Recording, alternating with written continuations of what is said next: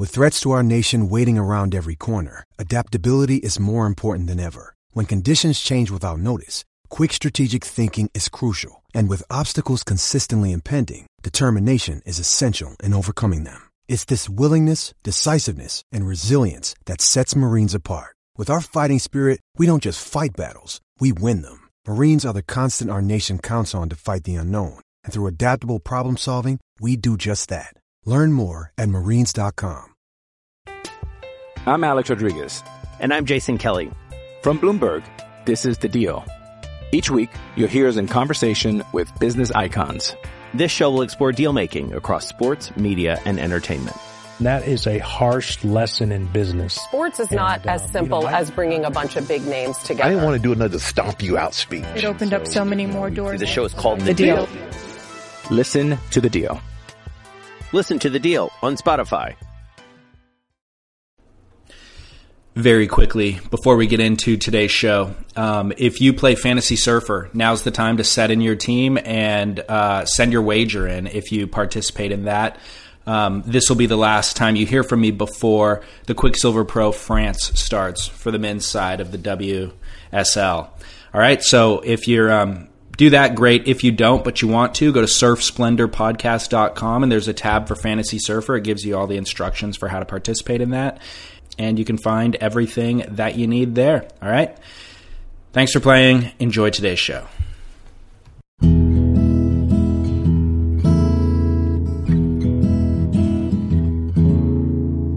Why are there so many songs about rainbows? And what's on the other side? Welcome back to today's show. I'm your host, David Scales.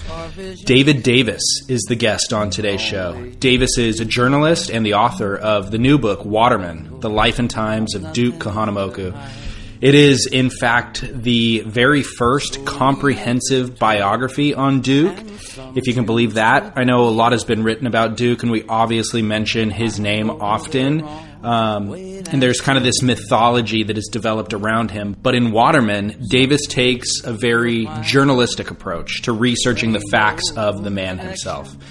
He provides social, political, and cultural context that helps me anyways, better understand Hawaii itself and just how astounding some of Duke's accomplishments really were.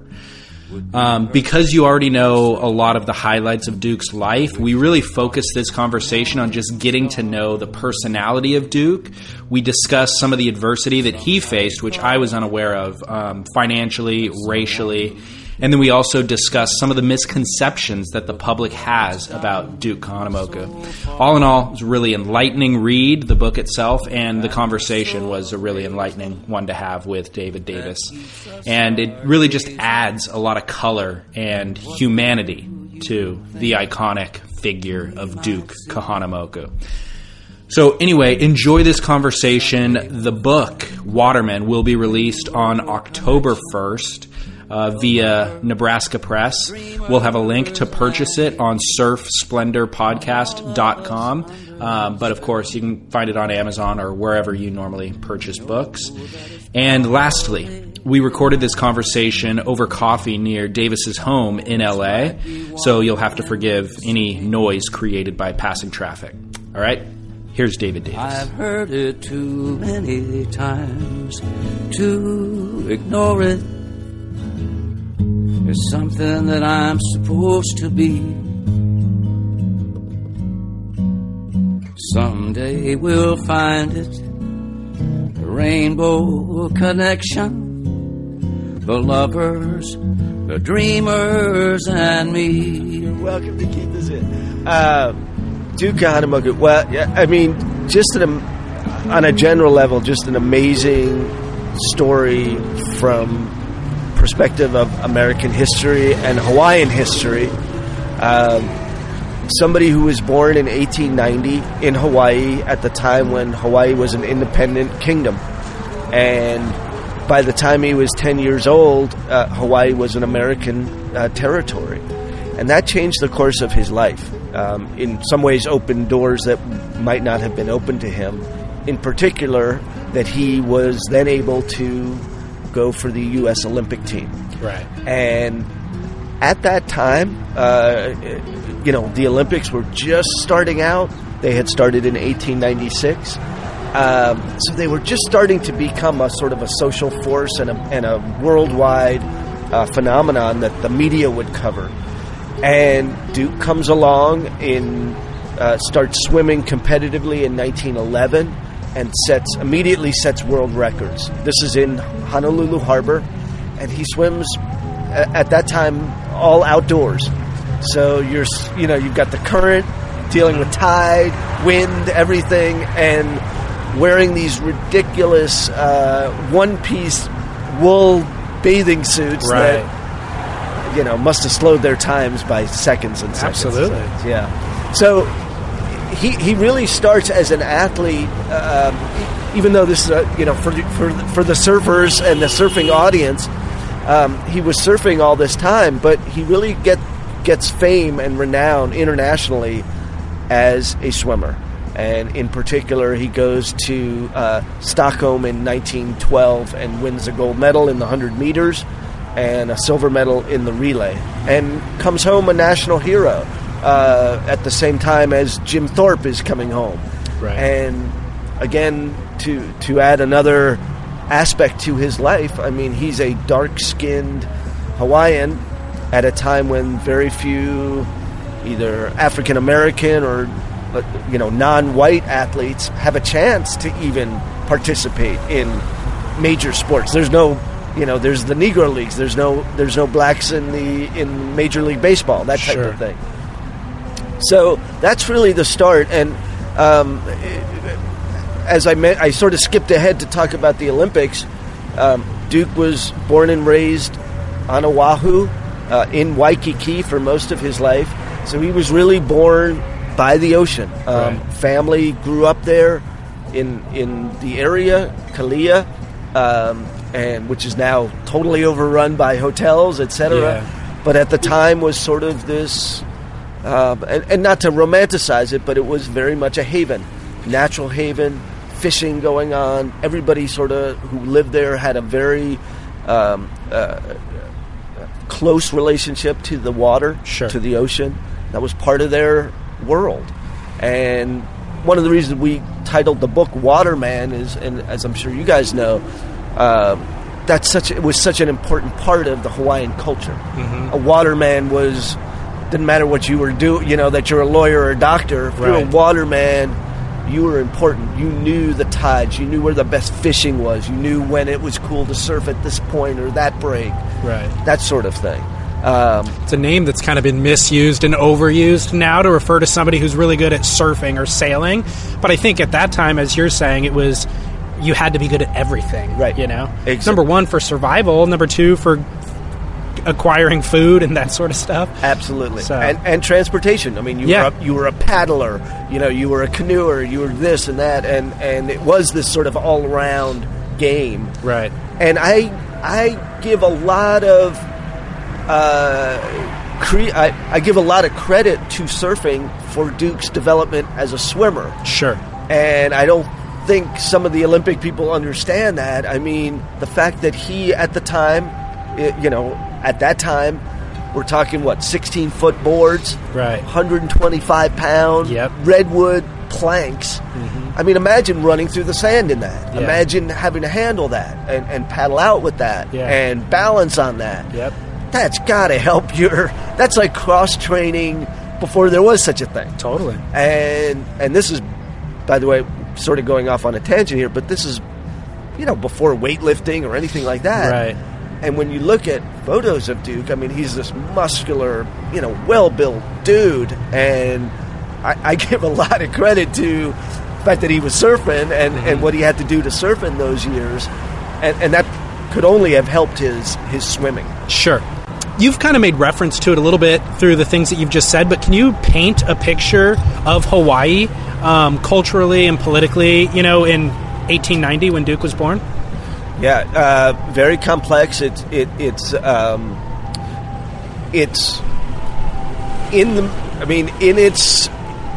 its placement in the Pacific. It's in sort of the crossroads of the Pacific. And so there are a lot of influences at the time, and a lot of competing nations who see Hawaii as this very strategic spot in the Pacific. And at a time when, on the mainland, there are a lot of political commentators who are expressing interest in America going beyond the mainland, right, and moving its sphere of influence beyond just the continental U.S. And that's a change coming out of the Civil War, et cetera. That's a change. And so there's quite a bit of talk in Washington about the importance of Hawaii. So we know the American interests, and there are certainly some of the missionaries who had landed there in the early 1800s. They're now 2 or 3 generations on. There's so that's from the American point of view. There's also Japan starting to spread its influence out beyond its borders and beyond Japan. And there's the European powers, who are, of course, very, very strong. Germany, Prussia, and England, who have interests in the South Pacific and beyond. So Hawaii's seen as this very exotic place. Not many people have been there by then. It's a long ways from, continental, the west coast of the United States and Japan. It's seen as this idyllic place, and yet it's seen as the strategic place. And at the time, and you asked about Hawaii, at the time it's controlled by a monarchy, but their power has been diffused, and a lot for various machinations, which will take another podcast. For various machinations, their power has been reduced, and so in 1890, when Duke is born, there's sort of this tug of war going on as to who will control Hawaii in the future. And as we find out, it is America who sort of, in various ways, not all ways that we are very proud of. In some ways, I would say, take over Hawaii. And as I said, it changes the course of Duke's life. It changes the course of Hawaii and Hawaiian culture, and this idyllic spot is now going to be part of American hegemony in terms of military. Mm-hmm. And it does become very early on. They start building out Pearl Harbor as a strategic naval base, and other interests in American military. And that's part of our legacy, good, bad, or indifferent. Absolutely. We'll carry on with Duke's kind of biography, but before we do, I'm interested in what was your objective with writing the book? I mean, there's obviously a few Duke bios out there, maybe not super comprehensive versions, but what was your objective with the book? Yeah, I mean, it on a very basic level, it was to tell a story of someone of Duke who I did not feel had been had not had the full treatment of a comprehensive biography. Okay. And yes, there have been quite a bit of works done on him, but I felt that the full sort of treatment was not there. And I'll be honest, I came about it, and I brought this to show you. Yeah. This was the first book I did, and this was about the 1908 Olympics. Okay. And it's called Showdown at Shepherd's Bush. And this was about the 1908 Olympics, and followed 3 characters who competed in the marathon race. And there was some spillover to 1912. And so I was researching the 1912 Olympics, and there's been a bunch of biographies of Jim Thorpe and so on and so forth. And I looked around for a solid, comprehensive biography of Duke, and I didn't see one. Yeah. And I'll be honest with that. If I had seen one, I probably wouldn't have done it. Sure. I felt that I felt that Duke was a man whose legacy had been overlooked in certain ways. I think he's been venerated in the surf community. He has, in a very positive way, in a great way. But I think his Olympic career has sort of been overshadowed. I also think his role as a pioneer in race, in sports, in America, has totally been overlooked. Yeah. And so a lot of different sports too. I mean, we kind of the surfing community knows him for spreading surfing throughout the world, but as you point out in the book, beach volleyball, stand-up paddling, there's a lot of other things as well. Absolutely. Yeah. And I take it even a step further now, and so you look at, I mean, in the surf community, it's, he's the godfather or the father of modern day surfing, and I think that's pretty accurate. I would say he's the father of really extreme sports, because you don't have skateboarding without surfing. Right. You don't have snowboarding without surfing. Sure. And so if you trace those all back to Duke, well, that's an amazing legacy. That's an amazing legacy.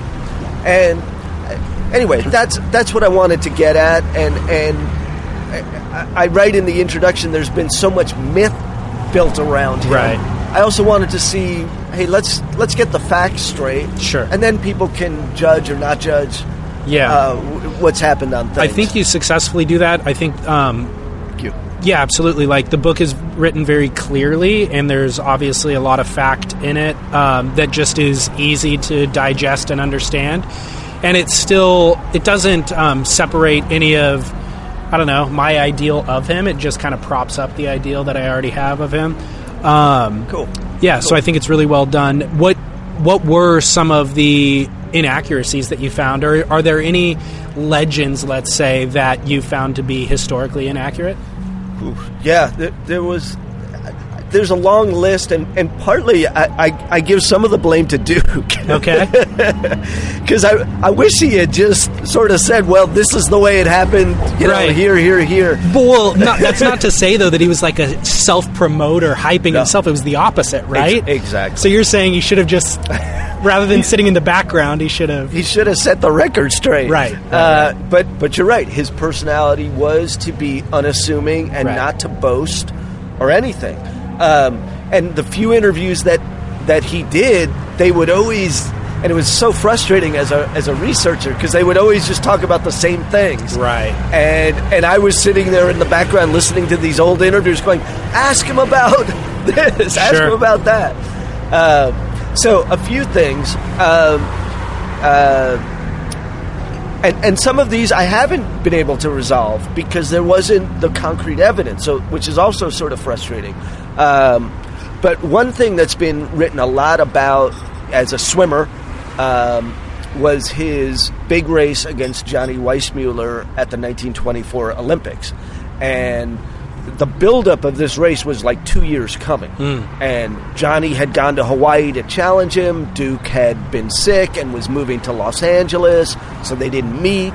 They only met for the first time at the Olympic trials, and Johnny won. Johnny Weissmuller was in his prime, was probably better than Duke in Duke's prime, but was just younger and well coached. Duke was older by this time. But there was this thought that he would nip Johnny at the Olympics. Anyway, cut to Paris. They line up, and the myth has always been that Johnny raced against Duke and Duke's brother, Sam Kahanamoku, and Johnny was in the middle between them, and he was frightened because, he's surrounded by two brothers, and he was worried that, how is he going to handle this and so forth. And there's a whole mythology built around the guys before the race, what they were saying to each other, that sort of thing. Well, we have the photos of that race, and Sam is in lane 1, and Duke and Johnny are in like lane 5 and 6 or something. So they're not scrunched up together. And this whole mythology's been built up of them shaking hands and doing this. Not true at all. The mythology is more dramatic. Exactly. I like it. I want to believe it. Exactly. In terms of surfing, there's a lot of mythology about was Duke the first to do, And was he the first to surf Australia? Sure. When he went down there in 1914, 1915. A lot of his Duke's boosters and historians have said, oh yeah, he brought it down there, and after that it all, Australia adopted surfing and, ... Well, probably there were a few people surfing before Duke was there. I mean, and he's quoted as saying, oh, all these surfers, he was out in Sydney, and, all these surfers around. Wow, okay. lot of crowd here. Right. So there's not necessarily evidence that those people exist, but he references it. Yes. Right. Same thing with surfing. People have said, oh, he was the first to bring surfing to California. Well, not really. We know George Freeth was here, 1908, 1910, that era. Yeah. He had been brought over to surf in South Bay, Redondo, and that area. And we knew there was a little bit of surfing action in California. So that sort of thing. Well, I'm interested in terms as a researcher, like there's a rich tradition of like oral history in Hawaii for sure, and at the same time there's people who still live that existed that were friends with Duke, like Paul Stroud Jr. and stuff like that. And right. I actually interviewed Dave Parmenter like last month or so, and for the podcast, and we were just kind of commenting how like oral history certainly leaves gaps in inaccuracies in terms of detail, but what it does successfully is kind of convey the vibe of the experience or the theme or whatever. I'm wondering, what was your process for researching the book?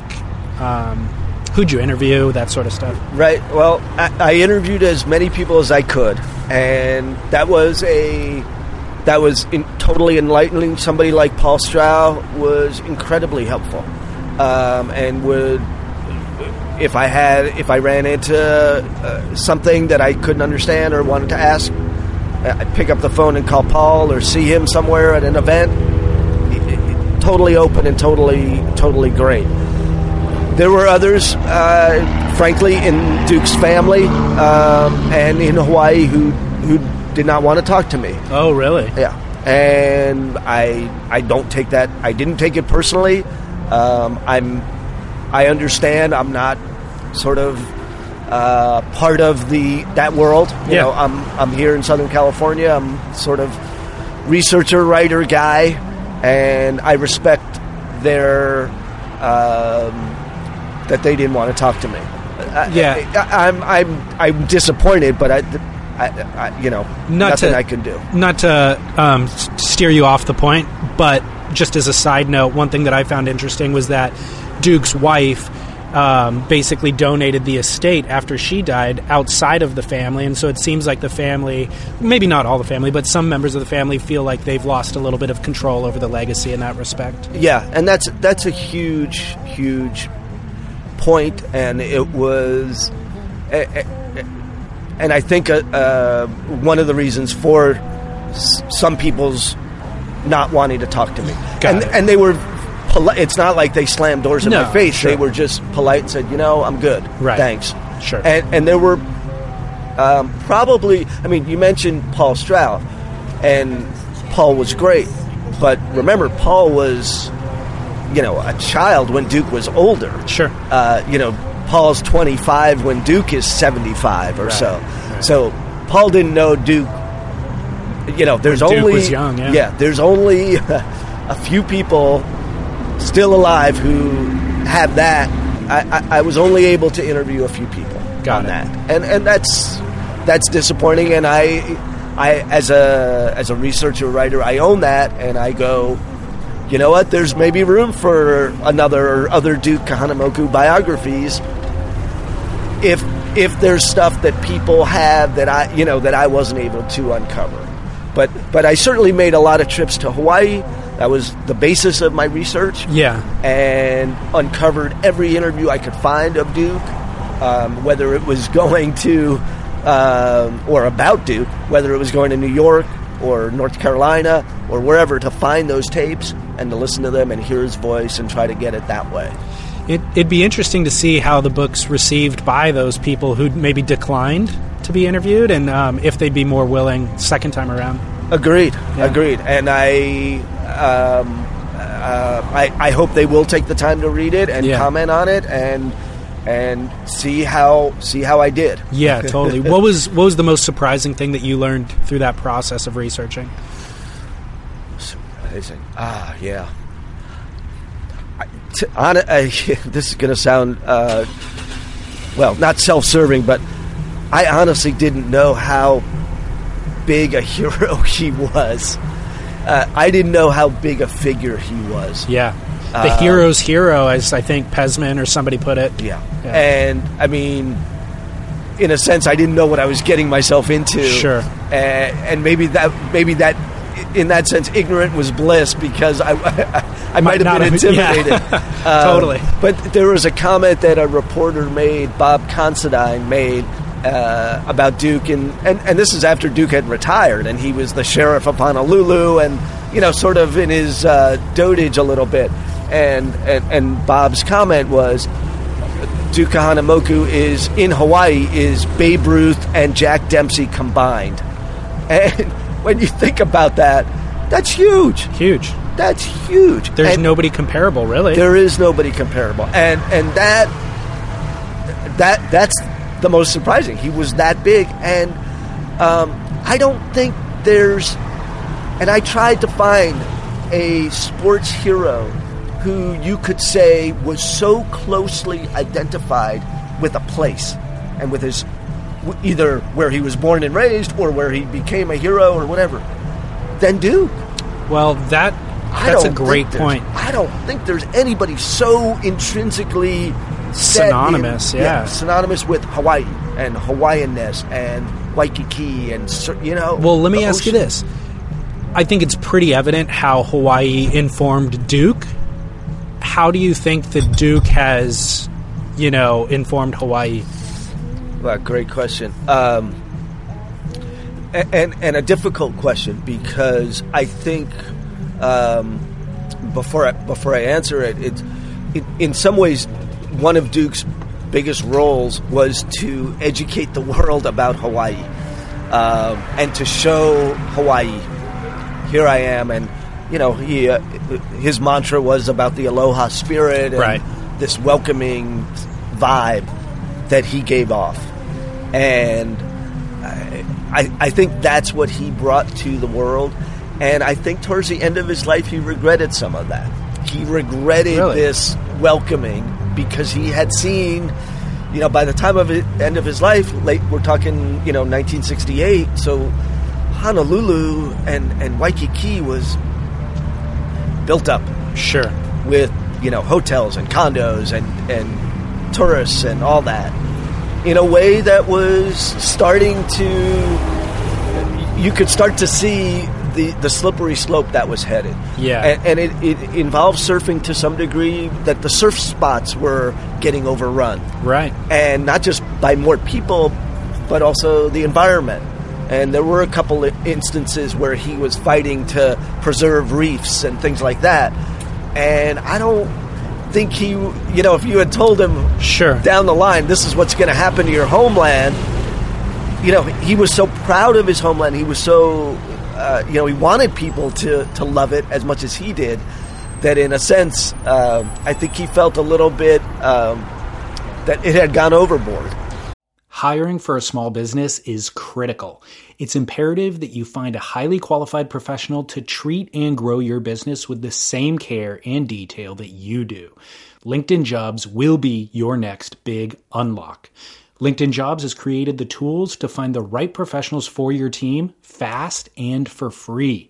Everybody is already on LinkedIn with their resume and their references. So the fact that LinkedIn built a hiring platform to connect the dots between everything is simple genius. It's way more sophisticated than a job board.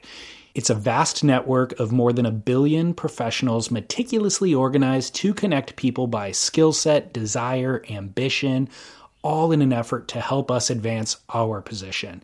And it's easy to use and intuitive. So effective that 86% of small businesses get a qualified candidate within 24 hours. Fast hiring solutions means achieving your goals in record time with rapid growth in 2024. LinkedIn Jobs will even help you write the job descriptions and give you tools and prompts to help you interview your candidate like a pro.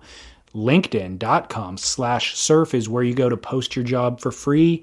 Yes, totally free. And you can let the world's largest social network of business professionals work to connect you with the ideal candidate to help you grow your business. That is LinkedIn.com/surf to post your job for free.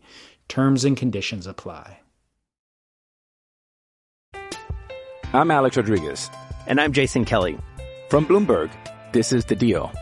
Each week, you'll hear us in conversation with business icons. This show will explore deal-making across sports, media, and entertainment. That is a harsh lesson in business. Sports is not as simple as bringing a bunch of big names together. I didn't want to do another stomp you out speech. It opened up so many more doors. The show is called The Deal. Listen to The Deal. Listen to The Deal on Spotify. Well, what I would argue for Duke would be that I don't know, all the tourism and all that stuff was going to come with or without Duke, and I think that it's important to have somebody there, championing aloha and the preservation and all that sort of thing, and that he was obviously the best guy for it. So maybe he expedited the process by 10 years or something, but if we didn't have him, who knows what it would be like today. Right. No, and he didn't single-handedly do this. No, of course. Of course. And, I think World War II really accelerated the process because there were so many veterans and Army and Navy personnel who, went through Hawaii, and then when they went home, to the East Coast or to Cleveland, said, I maybe want to go back to Honolulu and live there. Yeah. And they were smart about that. So let's get kind of back to his timeline and biography. Yeah. Basically, champion, medalist, swimmer, surfer, just as recreation and hobby. But because of his celebrity status as an Olympian, was able to travel the world and then just spread surfing, basically, which might not have been his intention, but it was what he enjoyed doing when he went to places that had coastline. I'm curious, or one thing that I don't know that I had ever really thought about it until I read the book, was just financially, how do you travel the world, and what is his source of income? And it turns out that he had a lot of different jobs throughout that time and didn't necessarily ever have a tremendous amount of financial success throughout his life, struggled, in fact, financially at times. What did it look like, basically? Yeah, no, you're right. And it was a central element of his life and controversial. And you asked me before about maybe some of the things that surprised, what surprised me in the research. One of the things that did surprise me was that, for instance, in 1913, after his Olympic success, the fans and the people of Hawaii contributed money for a fund for Duke, and they bought him a house and his family. Just as a thank you for putting Hawaii on the map, basically? Exactly. Right. And to say, hey, and they recognize that, hey, look, Duke was a high school dropout. Right. His family, his dad was working with the police department, but, they had eight kids. Right. Together. And so they were fine. They always had food. They were doing okay, but they certainly weren't, reaching out into the next class. And for Duke, enable for him to win the medals, it's kind of like you have to devote a lot of time towards swimming. Exactly. Can't devote a lot of time towards a day job. Exactly. Yeah.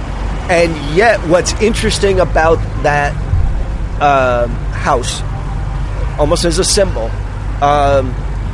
it should have disqualified him from swimming in the 1920 Olympics and 1924 Olympics. In other words, back then there was an amateur code. The Olympics were strictly amateur. You could not receive money, and that's what got Jim Thorpe into so much trouble. Right. After and he got stripped of all his medals. Right. The Hawaiians who helped Duke get this house were very smart. They put it in a trust, and he was able to keep swimming as an amateur, even though he was technically a professional. Sure. So that's one example of how over the years he did get help from the community. They supported him. The Hawaii Tourism Council, in a sense, supported some of his efforts when he needed money to go to swim meets in San Francisco, for instance. They would pay his way and help him get there. Right. And in return, he was expected to be, the ambassador of Aloha. Sure. And he performed very well. He would oftentimes, if there were events or something, he would be appearing. He would go to World's Fairs and represent Hawaii there, and then swim at the swim meet on the side and so forth. Right. So he sort of cobbled together a living. There were times when it was patronage. There was times when it was sort of controversial. He was, for a time, basically, a janitor of sorts, and yet he knew he had to work, so he sort of took it. And eventually he was positioned by the powers that be to run for sheriff. And once he attained that position, which was in the mid-30s, he was basically okay. Had a little more stability. Yeah. But he was, in his 40s at that point. At that point, right. Yeah. And, when he got married towards the end of the decade, at the time, when he and his wife went to buy a house, they had to get a loan from a friend to buy the house. Yeah, exactly. Very different than modern times where you can, brand yourself and do all sorts of commercial endorsements and stuff like that, which he did later in his career, obviously. Yes, in the 60s, and that's a totally interesting chapter, really, when he gets aligned with surfing to the degree that he's so aligned with surfing today. Sure. But it is interesting. He did do an endorsement, and again, he should have been banned from the Olympics, but he did an endorsement for a product, and probably the first endorsement by a surfer. Yeah. Valspar, which was like a shellac that he used for his surfboard, or he said he used for his surfboard. Right.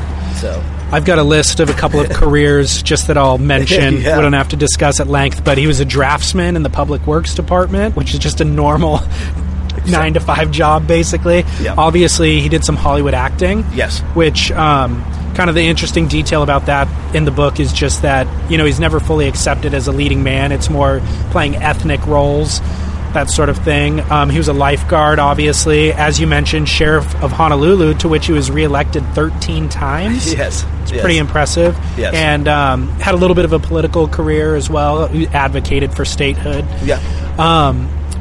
Let's talk a little bit about the Hollywood chapter. Right. We talked about adversity that he faced financially. Can you tell me more about adversity that he faced, maybe racially or otherwise? Because we just think of him as just being this hero, but come to find out, it wasn't that easy. Right. And again, I think the Hollywood chapter, I think, breaks some ground from some of the other ones, which they either sort of lightly go, oh, and he was an extra in these movies, and they'd name a bunch of movies and then move on. Or they would say, inaccurately, oh, he was a Hollywood star. Well, he was nothing close to a star. He did have a name, a big name, an Olympic name, and Hollywood is attracted to that, always has been. And there were certainly movies where his name was up there. But at the time, the color line, so to speak, was as drawn in Hollywood as it was in professional sports. Got it. And there would be no way that you could have sort of the dark-skinned man be the romantic hero, or the swashbuckling guy to get the girl and so forth. And I mean, I bring this up in the book. I mean, how cool would it have been to have Duke be a surfing hero, in a series of shorts in which, he could have rescued people, which he did in real life, and done some things that would have shown off surfing way before, the 60s and the 50s, when surfing movies become real. Absolutely. Big. Somebody with imagination could have done that with Duke, and they just didn't get him. And they didn't also get his personality. Right. He was quiet and so forth, but when you see him, rare glimpses on the screen, I mean, he really pops out. He's got it. He's got it. Yeah. There's a there's a short. There was a comedian named Charlie Chase. He was sort of below the Buster Keaton, Charlie Chaplin, Harold Lloyd guys, but he and Duke were pals. I think they were members of the Los Angeles Athletic Club together. Okay. And there's a short that he did, and you see Duke on the beach lounging, and you see him running, you see him swimming, actually, and we have very few clips of him. Right. And he's just, I mean, your eyes just are drawn to him. Yeah. And I feel, I mean, it was sort of heartbreaking to go over that Hollywood career, because I think he came here with some expectations that he would be a star. Yeah. And very soon it became apparent that he really wasn't. But as you say, he made a living for a while. I think at the time he was a little discouraged by what was going on in Hawaii, to be honest. Okay. And he needed a break. And he had friends here in Southern California.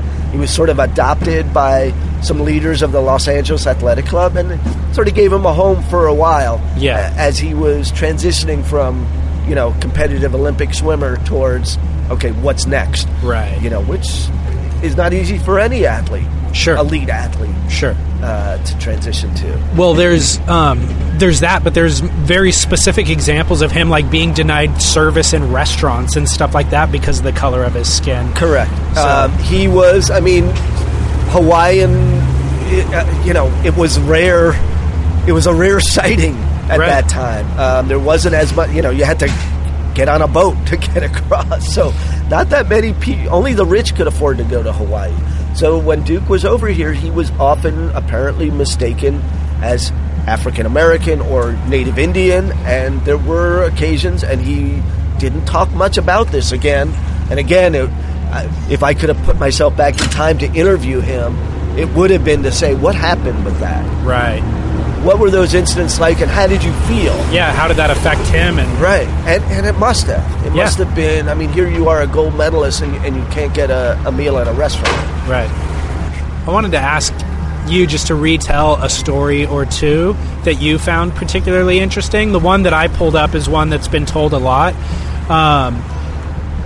which maybe you want to tell this one, maybe you have another that you find more compelling, but just about him, rescuing the 8 people in Corona Del Mar is a great story. Yeah, that's the one I was going to pick, because it's so amazing. And actually, I was mentioning that Charlie Chase, he had just filmed that.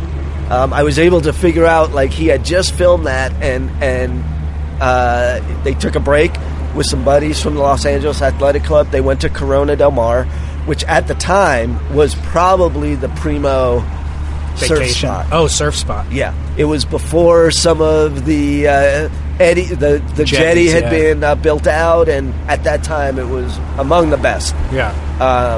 And they had been exploring that site for a couple years, and Duke had been coming over since 1913, so they knew this spot well. So they were down there to do some surfing. It was, I guess, June of 1925, and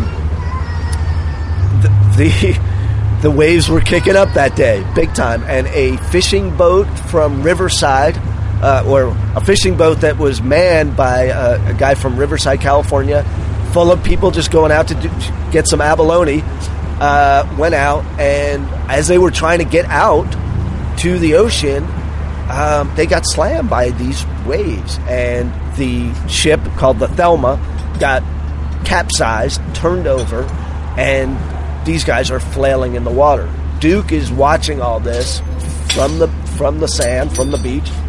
He grabs his board and paddles out and just starts manhandling these guys and putting them on his board, paddling back in, while all this, craziness is going on with the ship and people screaming and yelling.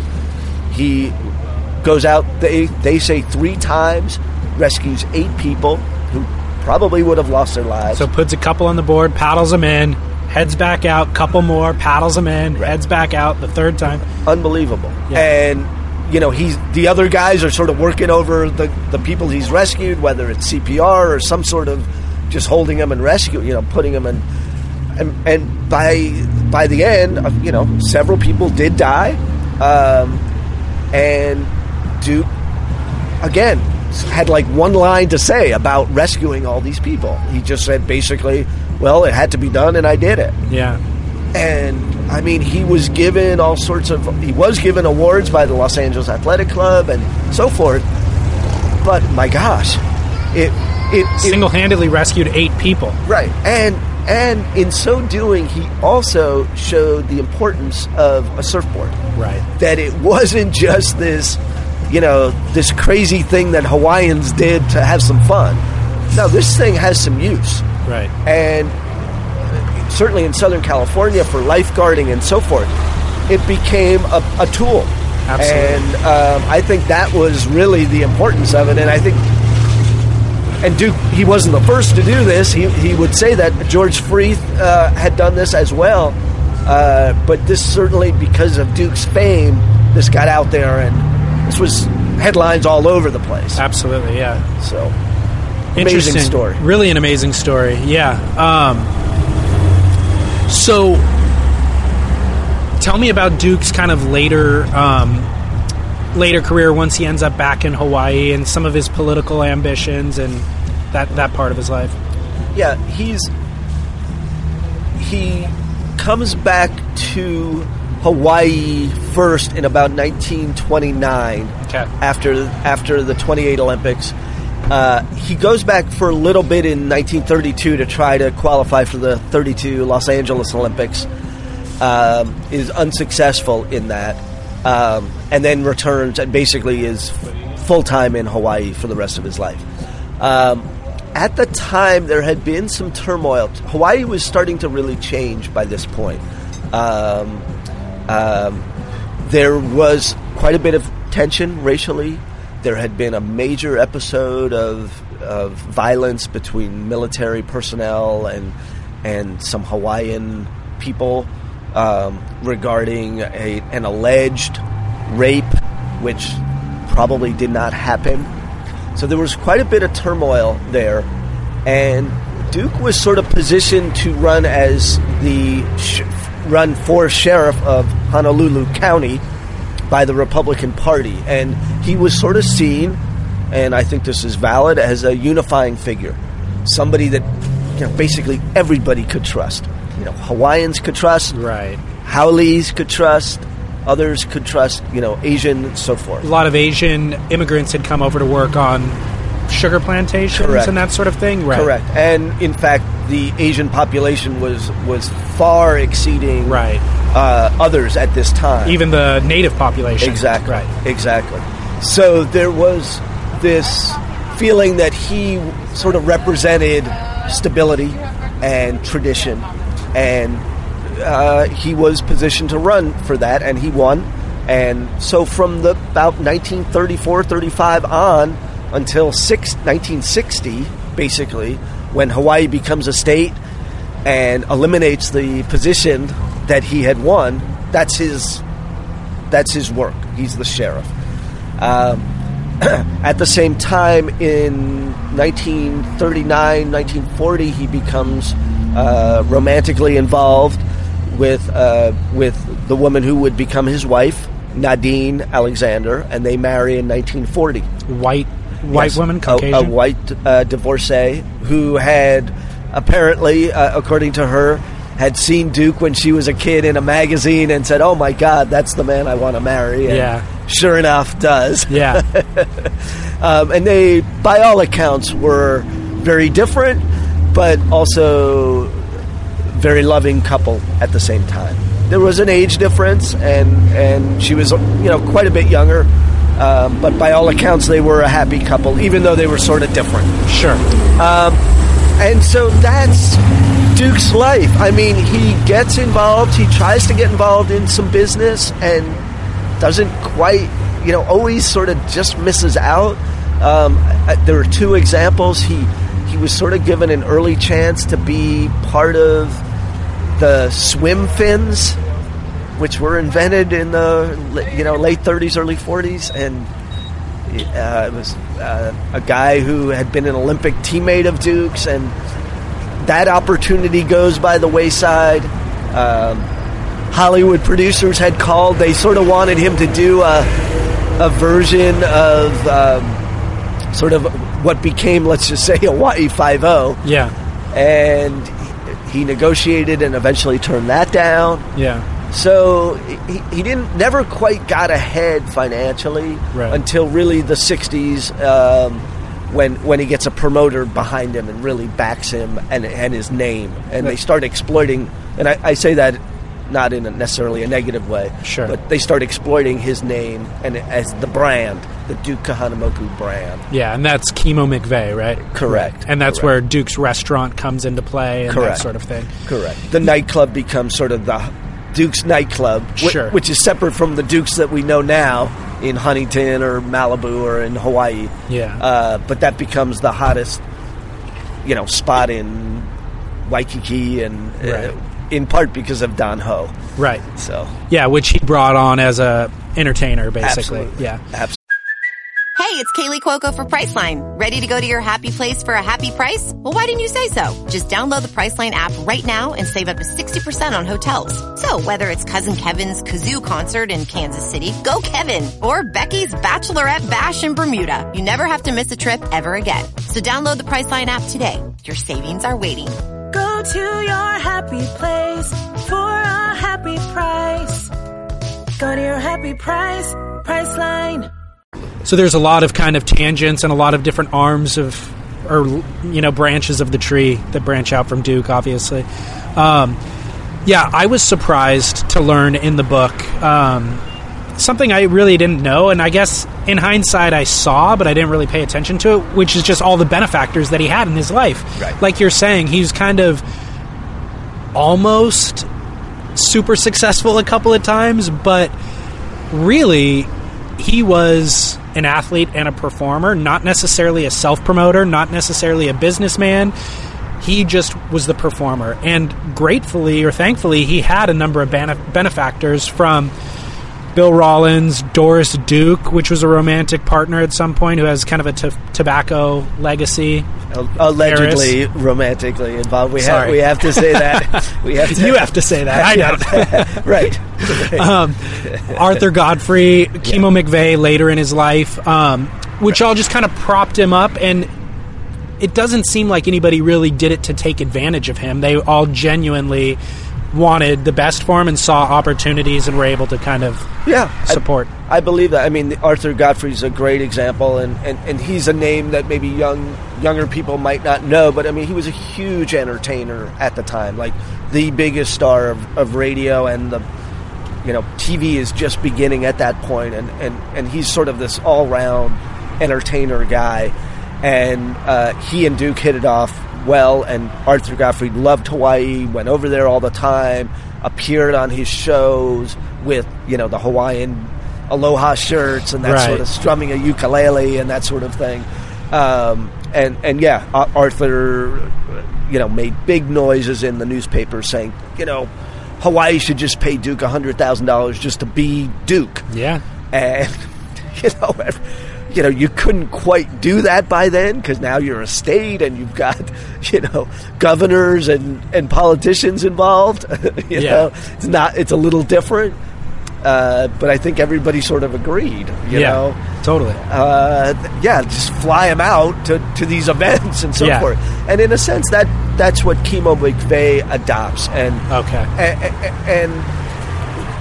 he saw the value of Duke, and he saw what surfing was becoming. He saw that surfing was not just, after the Gidget and after all those crazy, silly movies of Hollywood, surfing was becoming cool. Mm-hmm. And it was becoming its own culture and industry. And there were magazines about it and movies, and kids were loving it.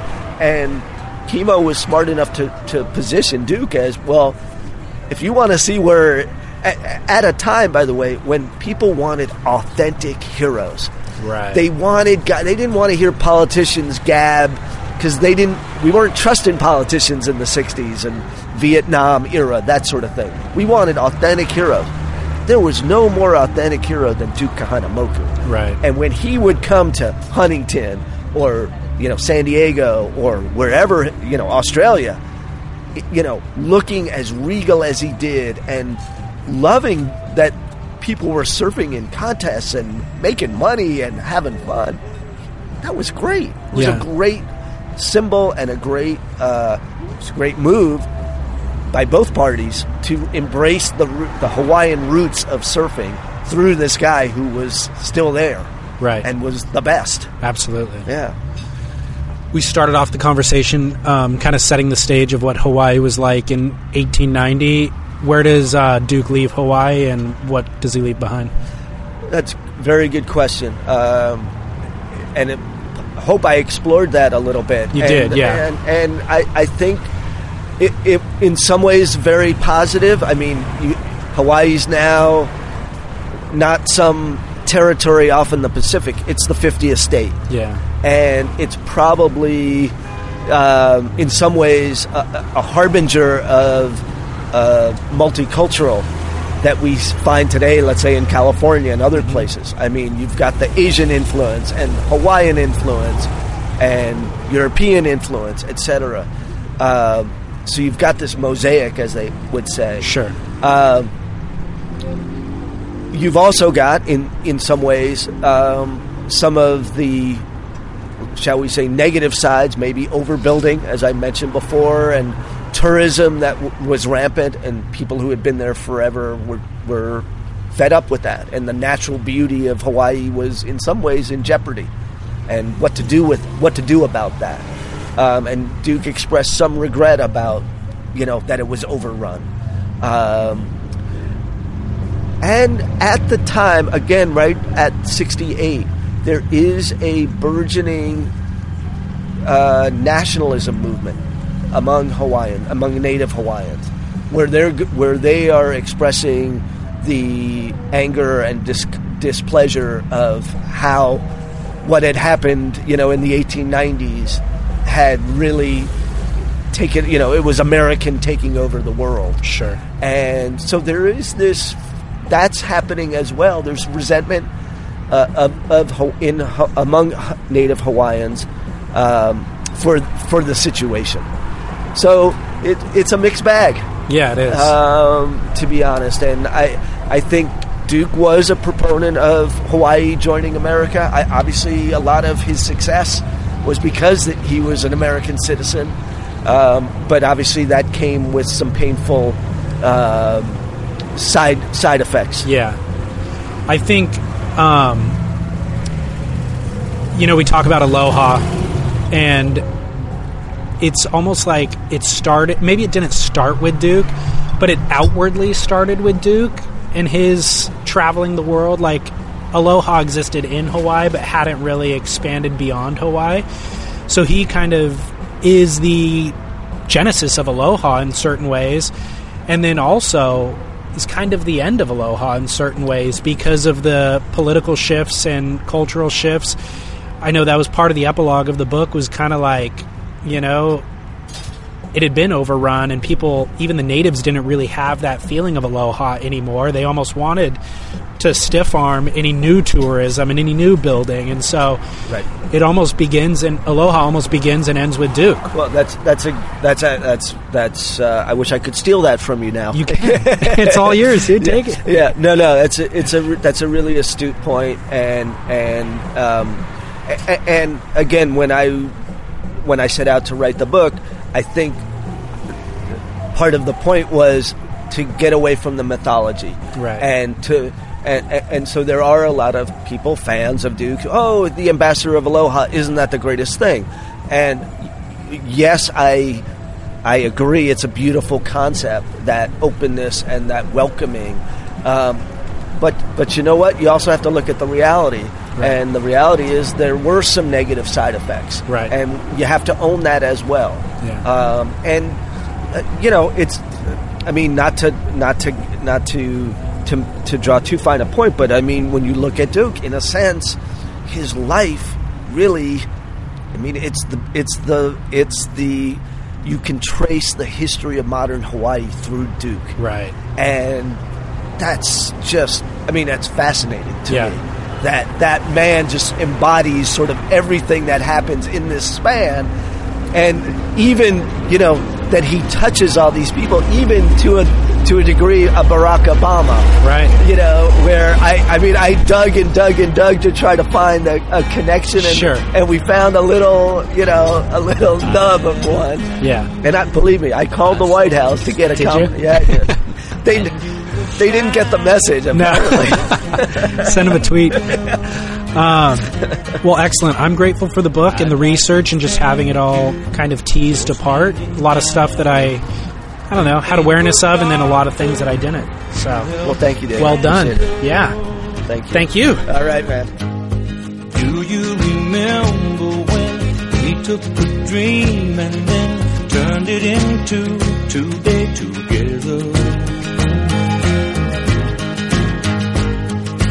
Dreaming seems to carry me right to where I want to be, wrapped up in your arms and feeling better. Rivers will run. Thank you, David Davis, for not only participating in this interview, but also just taking the time to research and write Waterman, The Life and Times of Duke Kahanamoku. Really appreciate it. If you'd like to learn more about David Davis, his website is daviddavisla.com. And, of course, on surfsplendorpodcast.com, I have links to his website, where you can purchase the book, photos of Duke Kahanamoku, and everything that we discussed in this episode. surfsplendorpodcast.com. Also, make sure to follow us on social media at Surf Splendor. I'll post photos of Duke on our Instagram feed and Facebook and all that sort of stuff.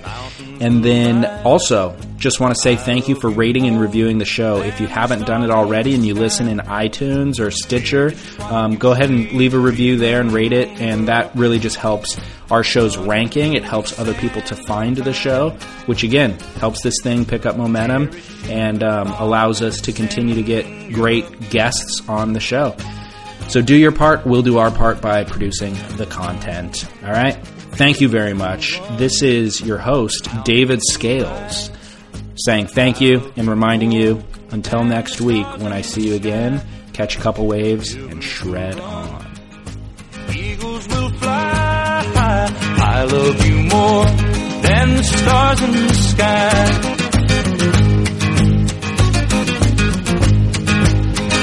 Yes, I love you, girl. Yes, I love you, girl.